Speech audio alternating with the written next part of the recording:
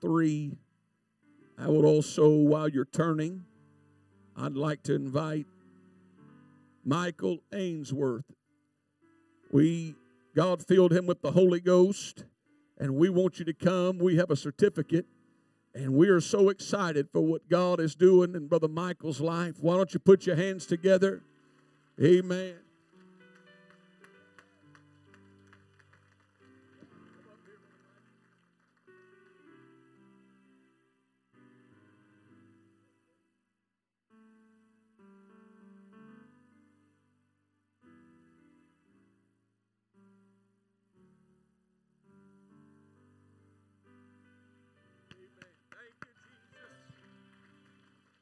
That's what it's all about. We also have a baptismal certificate for Sister Navy Case. We want her to come up here right now. We're so happy for what God is doing in her life.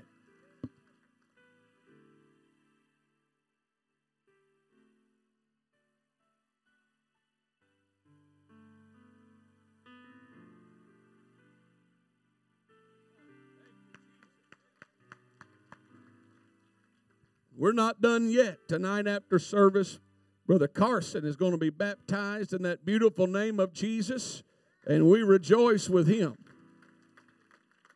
So thankful for what God is doing in our children, our young people. Amen. Verse 3, Bible says, incline your ear and come unto me. Hear, and your soul shall live. And I will make an everlasting covenant with you, even the sure mercies of David. Behold, I have given him for a witness to the people, a leader and commander to the people. Behold, thou shalt call a nation that thou knowest not, and nations that knew not thee shall run unto thee because of the Lord thy God, and for the Holy One of Israel, for he hath glorified thee. Seek ye the Lord while he may be found. Call ye upon him while he is near. Let the wicked forsake his way, and the unrighteous man his thoughts, and let him return unto the Lord, and he will have mercy upon him, and to our God, for he will abundantly pardon. I want to draw from my subject that last phrase of Isaiah 55 and 3. I will make an everlasting covenant with you, even the sure mercies of David. I want to preach on this thought, a divine pause. A divine pause. Lord bless you as you're seated tonight. The attributes of God are many, even more than what the human mind can comprehend. Perhaps the greatest attribute of the Lord would be his mercy, the extent of which no man can measure or define. That mercy is never more embraced and appreciated than in the life of David. The life of David, or rather the name David, means one who is well beloved. To give you a brief summary, he was born the 8th and the youngest son of Jesse, a resident of Bethlehem. He was the great-grandson of Ruth and Boaz. At a young age, he tended his father's sheep, usually a job reserved for the least esteemed of the family or for even a servant.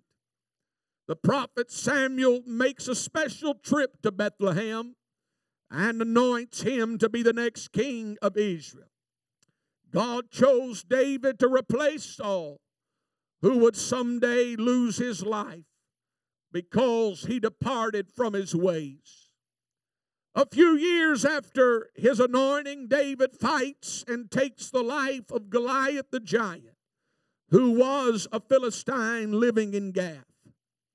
His basic faith led the future king to conclude that God would ultimately defend those who are his, something the entire Israelite army lacked the faith to accept. In time, David began his ascent to the throne. Because of a contention over the throne, King David ruled only the tribe of Judah after the death of Saul.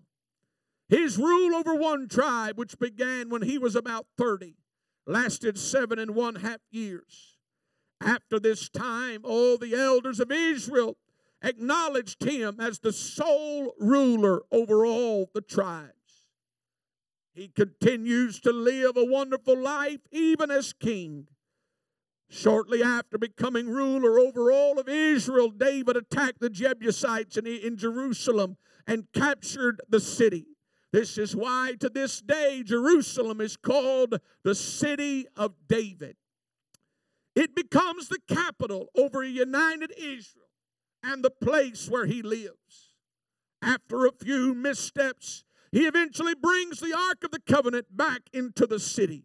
And as ruler, he carries out successful military campaigns against the Amalekites, the Ammonites, the Edomites, the Moabites, the Philistines, and the Syrians.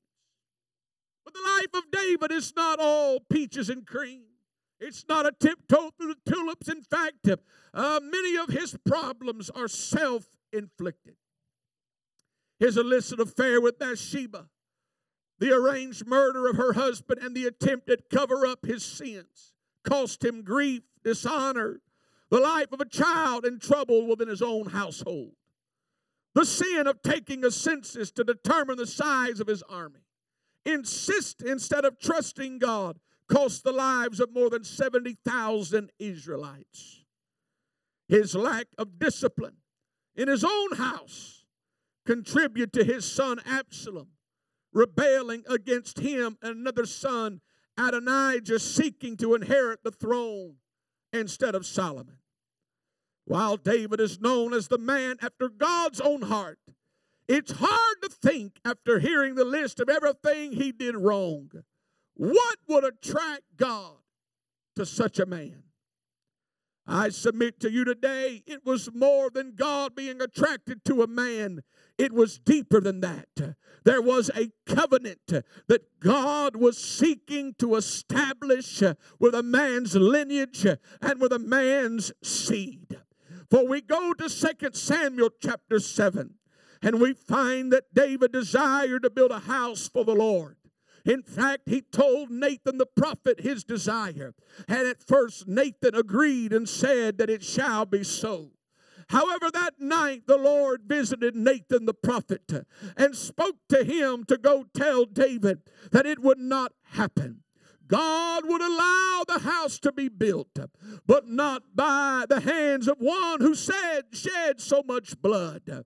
It would be by his seed. But he established a covenant with David. Found in Psalm 89, verse 2, he says, "For I have said, mercy shall be built up forever. Thy faithfulness shalt thou establish in the very heavens. I have made a covenant with my chosen.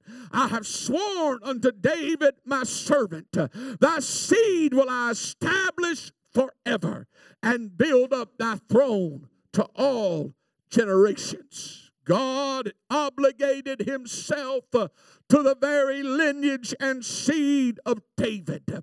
He understood that David's honesty and his purity and his truth was attractive to the throne of God.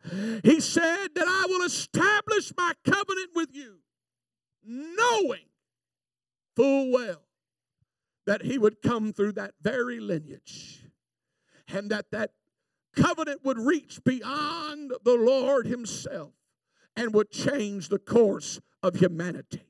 Therefore, the mercy of God always met the truth of David, and David walked in forgiveness. The relationship of the Lord and David is best described in Psalm 85 and 10, where it says, "Mercy and truth are met together. Righteousness and peace have kissed each other." David, a man after God's own heart. Isaiah 55 and 3 says, "Incline your ear and come unto me. Hear, and your soul shall live. I will make an everlasting covenant with you, even the sure mercies of David." That word "sure" means the established or the confirmed mercy. It was a covenant. It was not a shallow promise. But God said, I will establish this covenant that for you and your seed there will be mercy shown unto all the generations. You got to walk with me because I'm moving slowly. As a ruler, his duty was to execute judgment and justice. He was bound by the law. There was no Spirit of God to guide men. And thus he established his throne in justice and judgment. 2 Samuel 8:15. And David reigned over all Israel. And David executed judgment and justice unto all his people. On the surface, it would seem that the covenant established regarding mercy was non-existent. But the lineage of David would eventually birth the root and the offspring of David. So we go to the book of Luke chapter 1.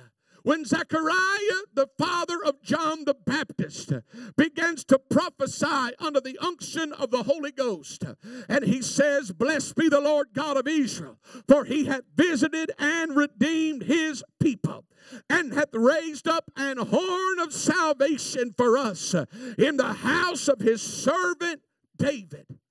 As he spake by the mouth of his holy prophets, which have been since the world began, that we should be saved from our enemies and from the hand of all that hate us, to perform the mercy promised to our fathers, and to redeem his holy covenant.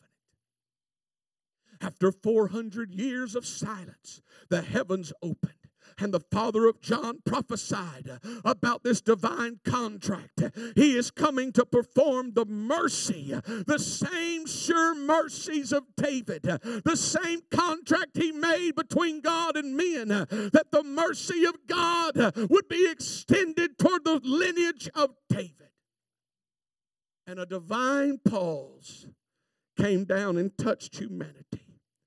Because David established his throne in justice and judgment, Christ would look through the lens of mercy and truth. A mother once approached Napoleon seeking a pardon for her son. The emperor replied that the young man had committed a certain offense twice, and justice demanded death. But I don't ask for justice, the mother explained. I plead for mercy. But your son does not deserve mercy, Napoleon replied. Sir, the woman cried, it would not be mercy if he deserved it. And mercy is all I ask for.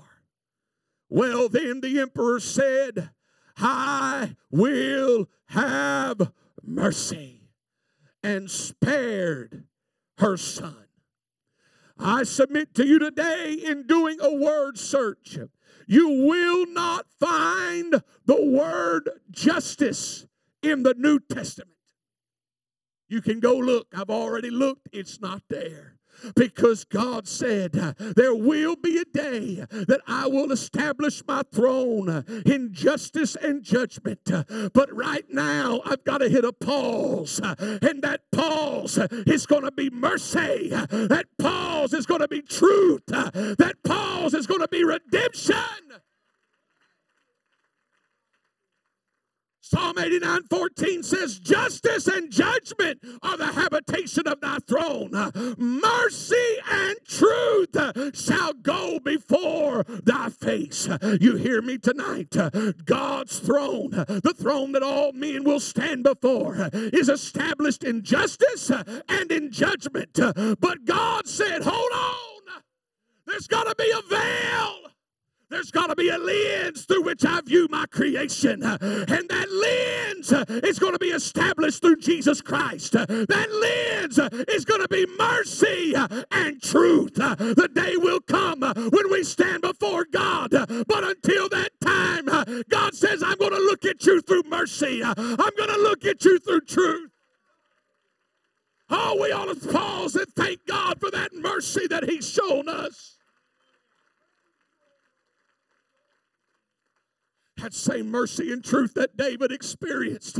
How can we experience that? Paul said in Romans 8:21, because the creature itself also shall be delivered from the bondage of corruption into the glorious liberty of the children of God. When you're born again of that water and that Spirit, you enter into that covenant that He made with David. You become part of His offspring into the lineage of David. And the same sure mercies of David that God said you're going to get, Solomon's going to get, and everybody that flows through your lineage, when you receive the Holy Ghost, you become a part of that same lineage that Christ had. And you are extended the same sure mercies that David had.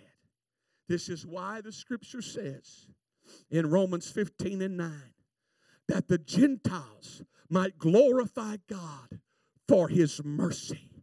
As it is written, for this cause I will confess to thee among the Gentiles and sing unto thy name. And again He saith, rejoice ye Gentiles with His people.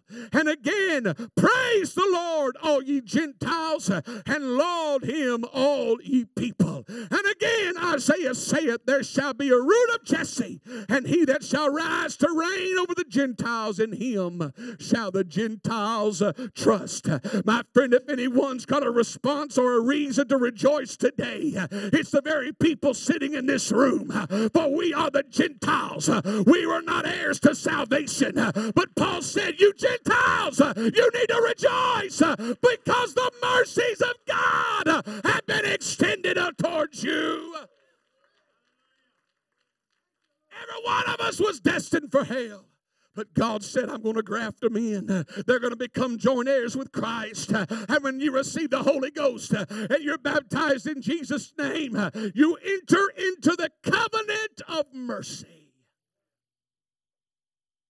There's three things I want you to know about the mercy of God tonight. First, you don't deserve God's mercy. You receive God's mercy. If we got what we deserved, it would be called justice.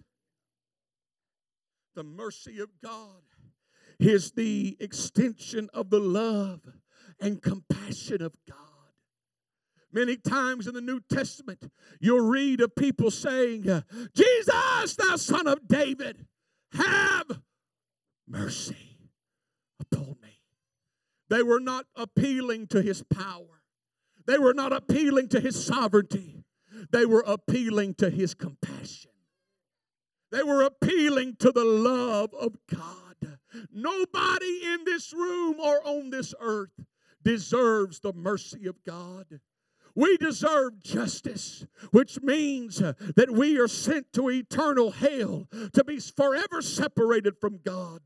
But this is why Titus 3:5 says, it's not by works of righteousness which we have done, but according to His mercy, He saved us by the washing of regeneration and the renewing of the Holy Ghost. Nobody deserves the mercy of God. It's something you receive.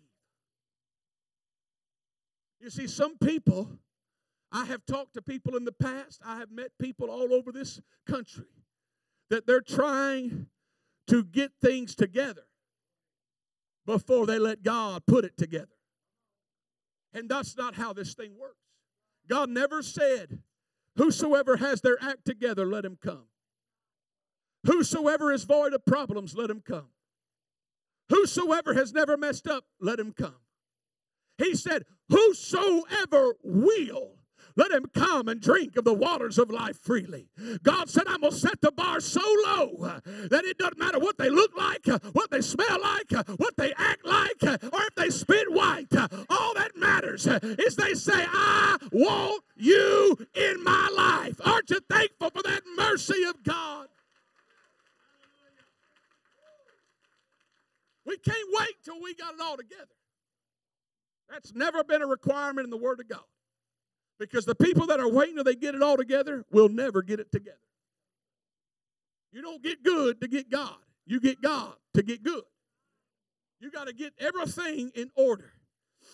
Hebrews 4:15, for we have not a high priest which cannot be touched with the feeling of our infirmities, but was in all points tempted like as we are, yet without sin.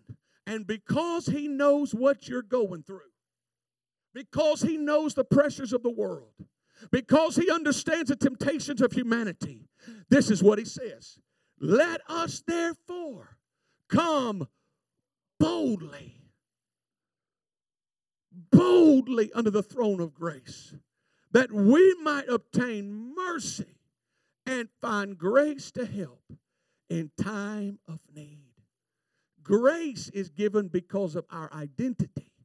Mercy is given because of the love of the Father.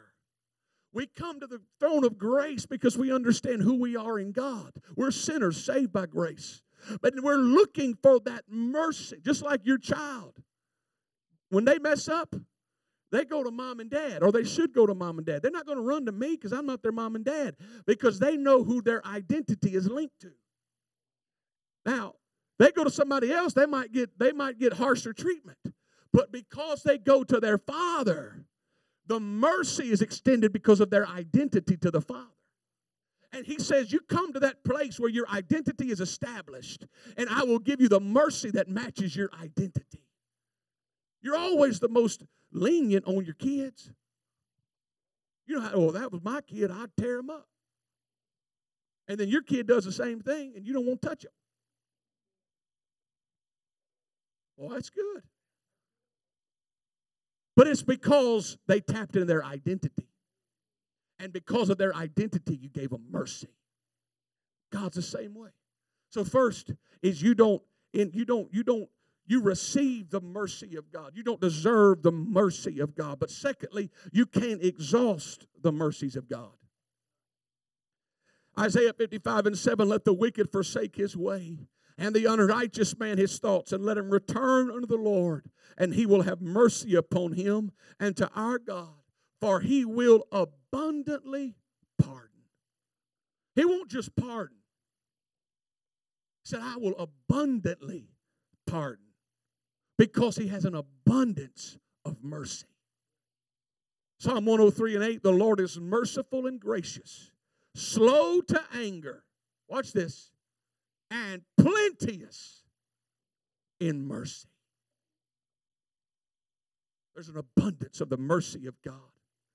You know why? When that Ark of the Covenant was upon those wheels and they were trying to move it, it was top heavy with mercy. And if there's anything that God has an abundance of, He's got an abundance of mercy. That's why Lamentations 3:22 says, it is of the Lord's mercies that we are not consumed, because his compassion fail not. They are new every morning.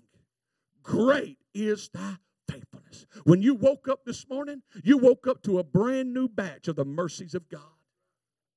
It doesn't matter what you do, you will not be able to exhaust the mercy of God. In fact, 42 verses in the Word of God declare his mercy endureth forever. Do you realize that you cannot measure nor gauge forever? But the psalmist said, I will praise him because I know his mercy endureth forever. I take authority tonight over the lie from the enemy that'll tell you that you've done too much, you've gone too far, or you've messed up too bad. That's a lie from the pits of hell.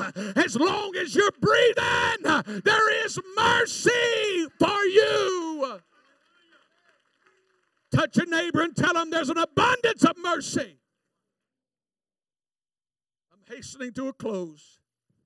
I want you to listen to me. Third thing I want you to realize, there is an expiration date attached to his mercy. This is why verse 6 of Isaiah 55 says, seek ye the Lord while he may be found. Call ye upon him while he is near. The lens of mercy and truth that stands between the throne of God and his creation will one day be removed. The throne of God is established in justice and judgment. And one day, every individual that's ever existed will stand before that throne of justice and judgment and will be accountable for everything they've done, whatever's not covered by the blood. And we will receive our reward based upon our performance on this earth. Right now, God's looking at you through the lens of mercy and truth. That was the purpose of the sonship of Christ. But there will be a time when that lens will be removed and the expiration date will be stamped for the mercy of God. In fact, you will not find the word mercy in the entire book of Revelation. Not there. Because by the time those events start unfolding, the lens of mercy and truth will be removed. There's an expiration date to the mercy of God. And God will reach for people and reach for people and reach for people. In fact, he says, I'm going to come and stand at the door and I'm going to keep knocking. I'm going to keep knocking. And if any man will hear me, let him open the door and I will come in with him and I will sup with him. But let him know that the mercy that I'm extending will not always be there. Because just as Moses, or rather Noah, over 100 years built that ark. And 100 years people had the opportunity to get their life ready and to enter into that ark. Over 100 years they had mercy. But God left one thing in place. He said, Noah, you won't be the one to determine when the door shuts. I'm going to shut the door. It won't be on men to stop my mercy. It won't be on a preacher to stop my mercy. I will be the one that sets the time. And when I set the time, it's over. No more mercy. I will give. I will forgive. I will extend mercy. I will give grace. I will help. I will heal. I will turn their life around. But when that trumpet sounds, no more mercy. Just as the door shuts on the ark, so will the opportunity for humanity.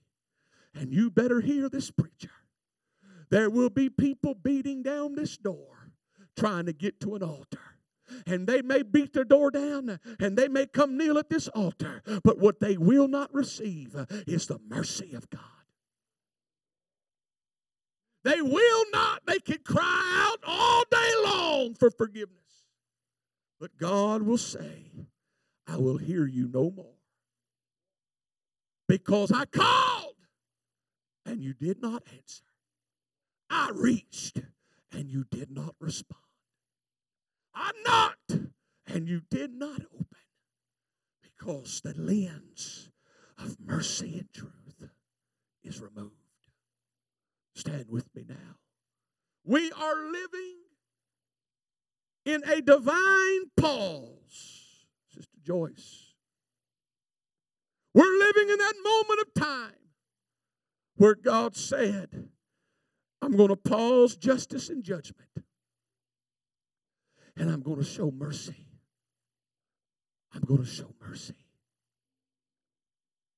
But the day is going to come when he hits the pause button again, and it's the scenario is going to keep playing. The scenario is going to keep playing. God's throne is established in justice and judgment. But right now, while we're here, we have opportunity to receive the mercy of God. heads bowed and eyes closed all over the building.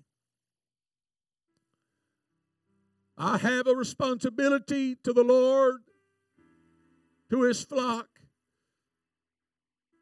to declare the whole truth and counsel of God. And as much as I love preaching faith, and I love preaching different things out of this word that can bring us to our feet in a crescendo, there's nothing more important than preaching, making your calling and your election sure. And there are people here today that think you'll always have another chance. You've heard message after message of some of the finest preachers that can out-preach me any day.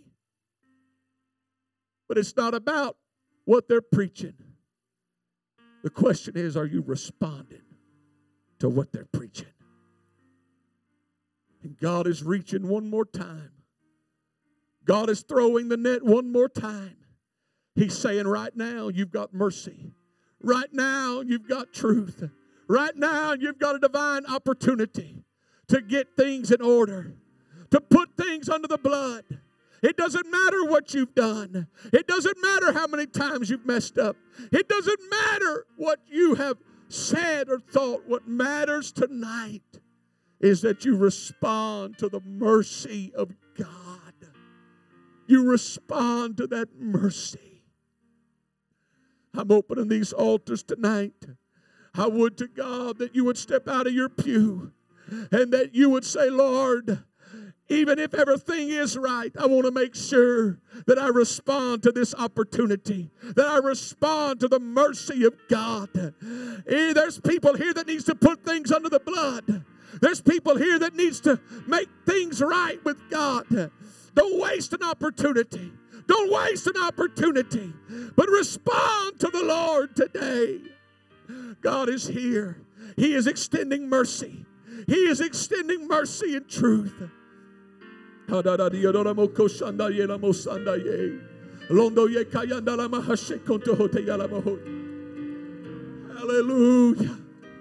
Oh, God is here.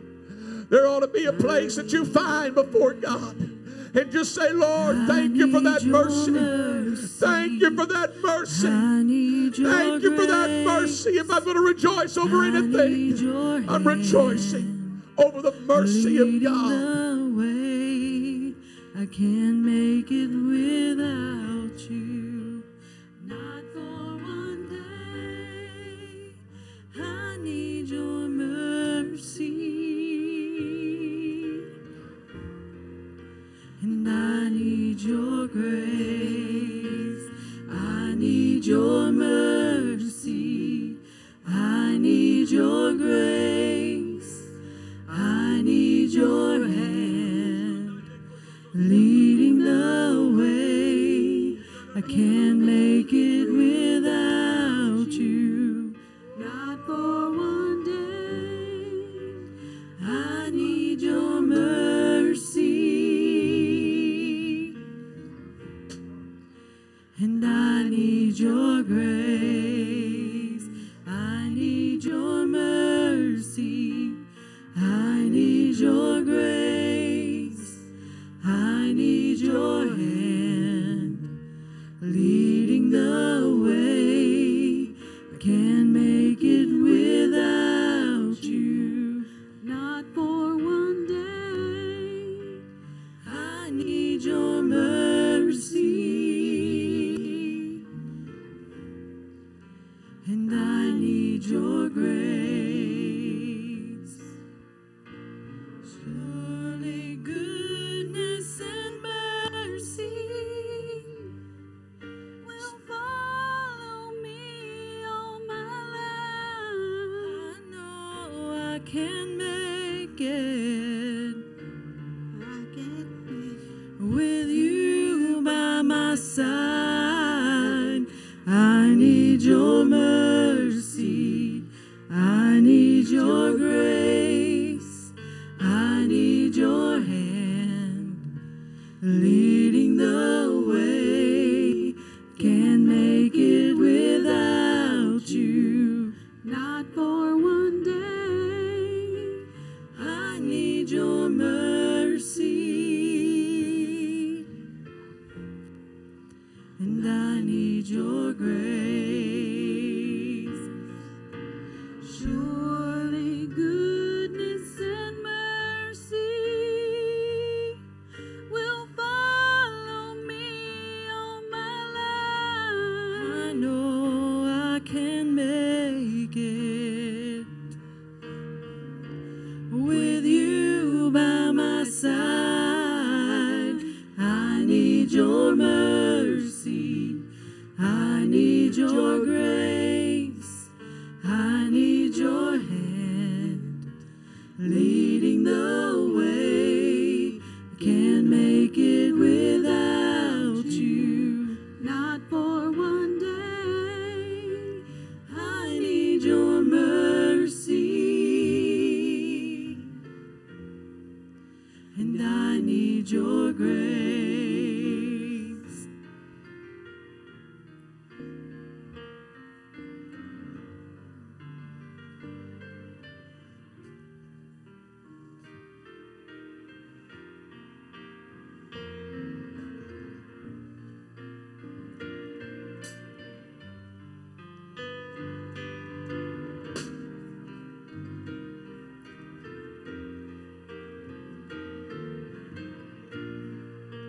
I need your mercy, I need your grace, I need your hand leading the way. Can't make it without you, not for one day. I need your mercy, and I need your grace. Surely goodness and mercy will follow me all my life. I know I can make it with you by my side. I need your mercy, I need your grace, I need your hand leading the way. Can't make it without you, not for one day. I need your mercy, and I need your grace. I need your mercy, I need your grace, I need your hand leading the way. Can't make it without you, not for one day. I need your mercy, and I need your grace.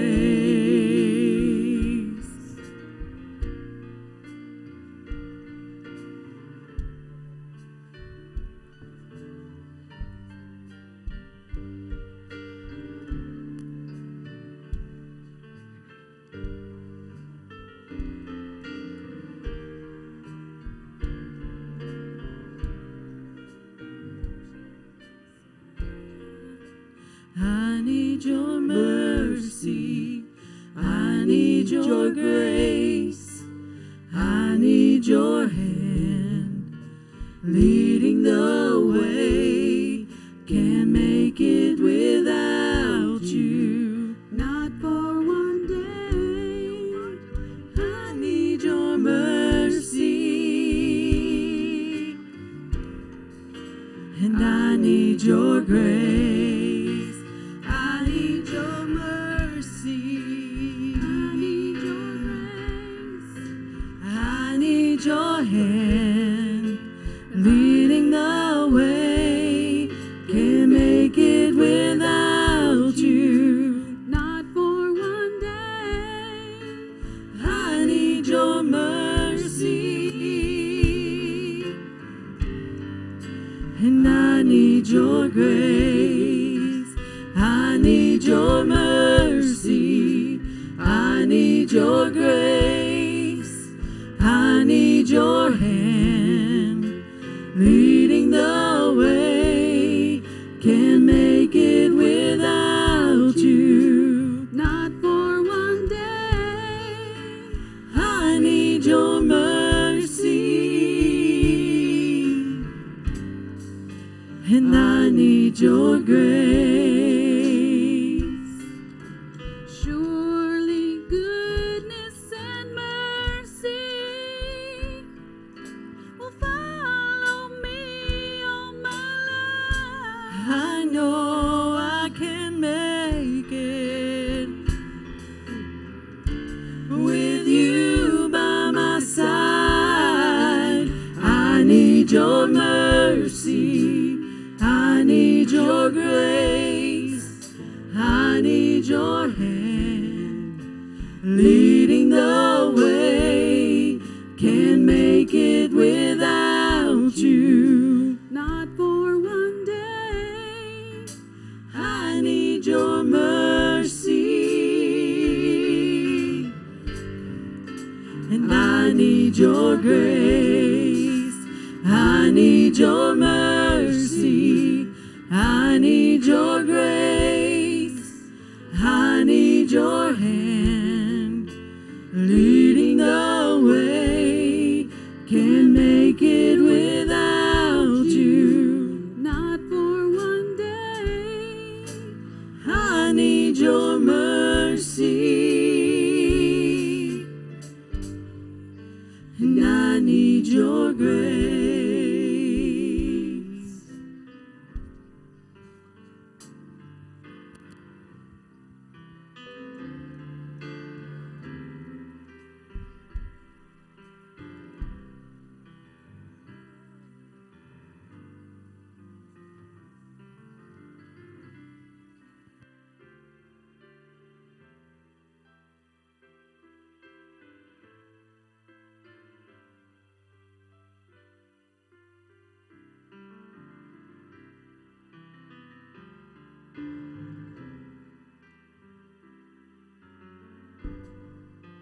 All right. Brother Carson, upon the profession of your faith and in keeping the commandments of our Lord and Savior, we now baptize you in the name of Jesus Christ for the remission of sins. In Jesus' name. Hallelujah. Thank you, Jesus. How precious is the flow that makes me white as snow. No other fount I know, nothing but the blood